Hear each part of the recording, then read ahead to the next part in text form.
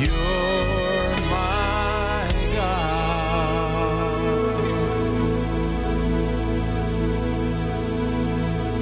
You're listening to KAYT 88.1 FM, Gina, Alexandria, 98.9 FM, Monroe, West Monroe, 92.5 FM, Shreveport, Greenwood, 100.1 FM, Lake Charles, and KQJO 99.3 FM, St. Joseph, Louisiana, Natchez, Mississippi. Praise the Lord, everybody. This is the Restoring Faith broadcast, and I am Dr. Christopher Manuel, pastor of the Smyrna and Maranatha Seventh-day Adventist churches in Alexandria. We desire to present the gospel message of Jesus Christ to a dying world in these final moments of Earth's history. And now, today's broadcast.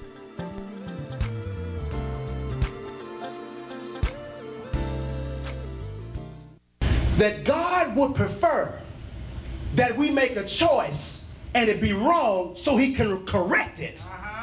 That we sit up and don't make a choice at all. Because when we don't make a choice, we tire the angels. In other words, we make the angels tired. What you gonna do? How you gonna do this? You gonna go right? You gonna go left? The angels are trying. They don't decide for you. They're waiting for you to make a choice. For right or for wrong. But it's the grace of God that keeps us upon the straight and narrow. Somebody ought to say amen. So here in verse 9, talking about the direction. Verse 9, he says, if I take the wings of the morning and dwell in the uttermost parts of the sea, even there your hand shall lead me and your right hand shall guide me. It's the direction, brothers and sisters. He says the depths where no one else is. You may be in the deep of your stuff. The pit of a place of the Jackson nobody no money can pay. But the deeper we are, God is even deeper. Amen.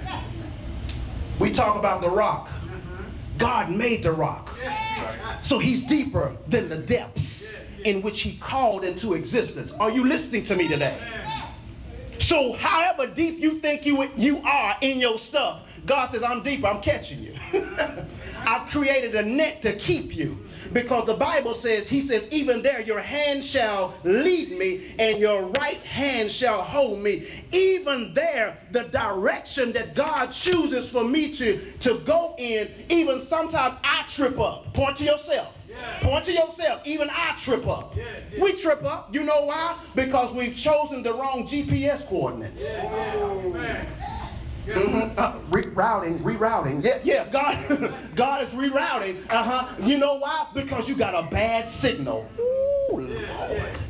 You in the wrong place. That's why you don't have any towers around you in places where you find yourself walking.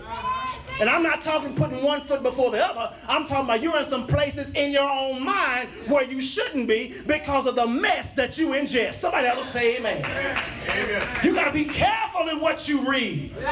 Careful in the people that you hang around, because they can sometimes, even some of us in the church, can sometimes have you in the wrong direction. Let me go to the next point, brothers and sisters. Not only in making choices do we find ourselves needing to be on the right direction, but sometimes, brothers and sisters, in making choices, we crave the darkness. We crave the what, everybody? We crave the darkness. You don't believe me? Go to verse 11 and 12. You'll find something. You'll find something here, 11 and 12. Come on. He says, if I say, surely the what? Darkness shall cover me, and the light about me be night. Even the darkness is not dark to you. The night is bright as the day, for darkness is as light with you. That's the text. Well, what do you mean? There are 6 examples of darkness mentioned in this verse right here, verse 11 and 12. There are 6 examples of darkness, because he mentions, surely the darkness shall cover me, and surely the light be about night. See, that's the second one. Even darkness, that's the third one, is not dark to you. That's the fourth one. Even night, that's the fifth one, as bright as the day. And even darkness is as light to you. That's 6 times that he mentions in verse 11 and 12 alone that darkness is here. And darkness represents us walking in the flesh. Are you listening to me? However, brothers and sisters, however, therefore, comma, nevertheless, there are 3 examples of light mentioned in the text. That means God is there. Hallelujah. Praise the Lord. If surely the darkness shall cover me, he says, and the light about me. first mention of light. Even the darkness is not dark to you. The night is bright, second mention of light in here as the day, for darkness is as light, third time mentioned with you. Do you see this in the verse? So God here lets us know that he is there even in the midst where we want to use the darkness as a blanket and cover up. We crave the darkness because of the stuff that we are in or that we're going through. We crave the darkness sometimes, Spencer, to hide from the direction that God wants us to go in. Let me put on some cloak of darkness because I really don't want to see, Brother Rodney, what God is leading me, because I see the light right now, not at the end of the tunnel, but yet upon the journey. Mercy. Because he's trying to show us in the midst of our journey, there are some detours. There are some do not enters. There are some one ways. I'm talking about the road, y'all. Y'all know what I'm talking about, right? There are some places God said, And those flashing red lights, not the flashing yellow ones, the flashing red ones where he said, you need to stop. Stop gossiping. Stop talking about folk. Stop running folk away from the church. Stop going the direction you're going in your mind and reading stuff that you shouldn't be reading. Stop talking to people the way you do in your own household and expecting a positive change. I'm trying to be in the house today, Maranatha. We need to stop being like that in making the choice. If you're expecting God to put you in a certain place, you got to learn to stop craving the darkness. Amen. Amen. Our appetite in what we read needs to change, because then we won't have those cravings of darkness. Even in darkness of the cover-up, we cannot run from God. Did you know that? Amen. David mentioning here in verses 11 through 12, he says, surely the darkness shall cover me. He says, and the light about me is light to you. God, how in the world? Think about how God thinks, because, you know, he can see the end from the beginning and he sees through the stuff that we're trying to hide. How in the world can we hide anything from the Most High? Because somebody who never sleeps nor slumbers, I'm talking about Jesus, somebody who never sleeps nor slumbers, and we can't feed him even if he would get hungry. We don't have enough money in the bank or in the escrow or the ERA or whatever crazy letters that you got for savings to pay for what God has done for us. Somebody ought to shout glory. There is too much that God has done for us to continue to crave the darkness. The darkness ought to be an inspiration to you to find the light of his glory. Every time that darkness tries to keep in, I need to put, God, give me a flashlight. Every time the darkness tries to keep in, God, turn on the stadium lights. Y'all know about stadium lights, do you? Back in Texas at AT&T Stadium, that stadium can hold good 100,000 people. That's almost 3 times the city of Alexandria. I'm talking about the population. So if it can hold that many people, how much power do it cost to keep the lights on in that place? Well, when you're walking through the dark areas of your life, God, I don't need you to put on the closet light. I need you to turn on the stadium light. For everywhere there is darkness, I don't need to walk in it because it's not pleasing to you. And when we think about in this relationship, brothers and sisters, what's not pleasing to God, you know what? We walk in a better place. We'll pay attention to the signs because we got the lights on. Are you listening today? Your children need flashlight capability. They need to use the LCD lights so they can see. Y'all ain't gonna talk to me today. What's LCD? You know them big old lights, them lights they have on them trucks that when you're driving at nighttime and it seems like they got their brights on. They don't have their brights on. That's a different type of light that they use on the newer vehicles today. Maybe you need to change the filament in your light because they flickering. Because you got some people around you that's breathing darkness. Maybe you got some friends around you that they creeping. And they really don't need, they mean you no good. Maybe you got some, Lord help me, maybe you got some family members like that. And you need to remind them, don't be evil with your stuff now. Because you can hold righteous stuff and still be evil. You got to be careful and tactful. How, everybody? Tactful on how you talk to people. Because we're dealing in a world today, we heaven bound, but we putting people in hell every day. And we don't have to say it in our words. We'll think it in our mind, and we think God can't see it. That's walking in darkness. Amen. Preach it, Pastor. Jesus is truly the light of the world, brothers and sisters. And the Bible says that there is no darkness in him. Well, brothers and sisters, not only that, not only when making choices do we crave the darkness, and not only in making choices do we have to find the right direction, but lastly, brothers and sisters, when making choices, God gives you a glimpse of your destiny. He gives you, what, everybody, a glimpse of your destiny. Well, where can I find that at? Verses 13 and 14. I like this part. He gives you a glimpse of your destiny. Well, how can he do that? How can God give me a glimpse of my destiny? All I see is darkness because I'm hungry, because I've been eating the cookies of darkness.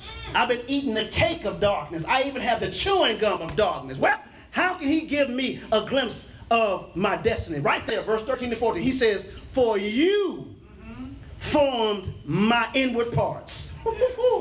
You knitted me together in my mother's womb.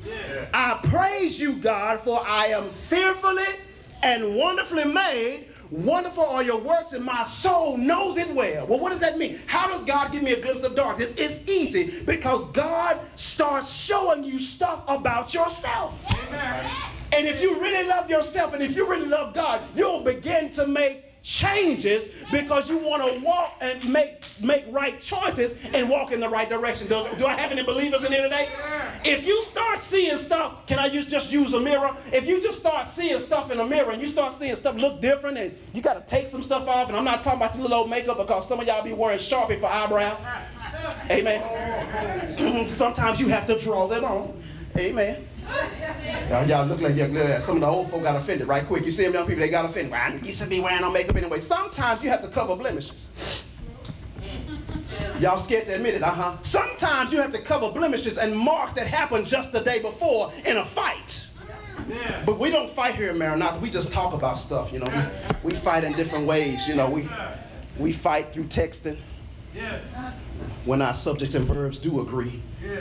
We fight through emails, and when we're trying to send them to certain folk, and then when we forget that we put it in a group email instead of a single email, and send the wrong information to somebody else, and they find out who y'all were talking about. Yeah. Amen. Then you're trying to smile and say happy Sabbath when they walk in the door. Hey, happy Sabbath. No, heifer, you just finished talking about me. Use the kind word then, because you have to be careful when some folk talk like that. You have to be careful. But here, when God gives you a glimpse of your destiny, he starts showing you stuff about yourself. And I'm so grateful to our God that he shows us stuff about myself first before he starts showing you about myself. Oh, I just said something to you right there. I would rather God show me about me instead of him showing you about me that I have not changed. Somebody else say amen. You wouldn't want yourself to be at your desk, at your job, and your supervisor see something about you that you dealing with, that you trying to cover up with that craving of darkness, and God done shown you a glimpse of your destiny. That means that there are some changes that need to be made. Well, what does he begin to do, Pastor? I'm glad that you asked. You find it in verse 13. God begins to show you the past tenses of your life. Verse 13, past tenses. For you formed me. Past tense. For you knitted me. Past tense. Meaning he's already done these things. Yes, sir. And since he's done it in this type of fashion, that means there ought to be some alterations to your walk with him. Amen. There ought to be some modifications to the steps that you're making to make it into the kingdom. Because, honey, you ain't going to impress nobody down here. Amen. You might look good to them today, but here comes Tuesday. You think you all that. Oh, there we go. Y'all were just friends the other day. Now you acting in some type of way, and you feel some type of way in your spirit now. You acting all different. You done got spiritual. And now you acting like you better than I am. No, honey. I thought we was on the same road together. No, Linda. You done changed now. You done start acting different. No. When God changes you from the inside out, you're making choices now differently. Do I have any believers in the house today? So when God makes past tense changes in your life, you have to make sure that your subjects and your verbs agree from now on. Somebody ought to say amen.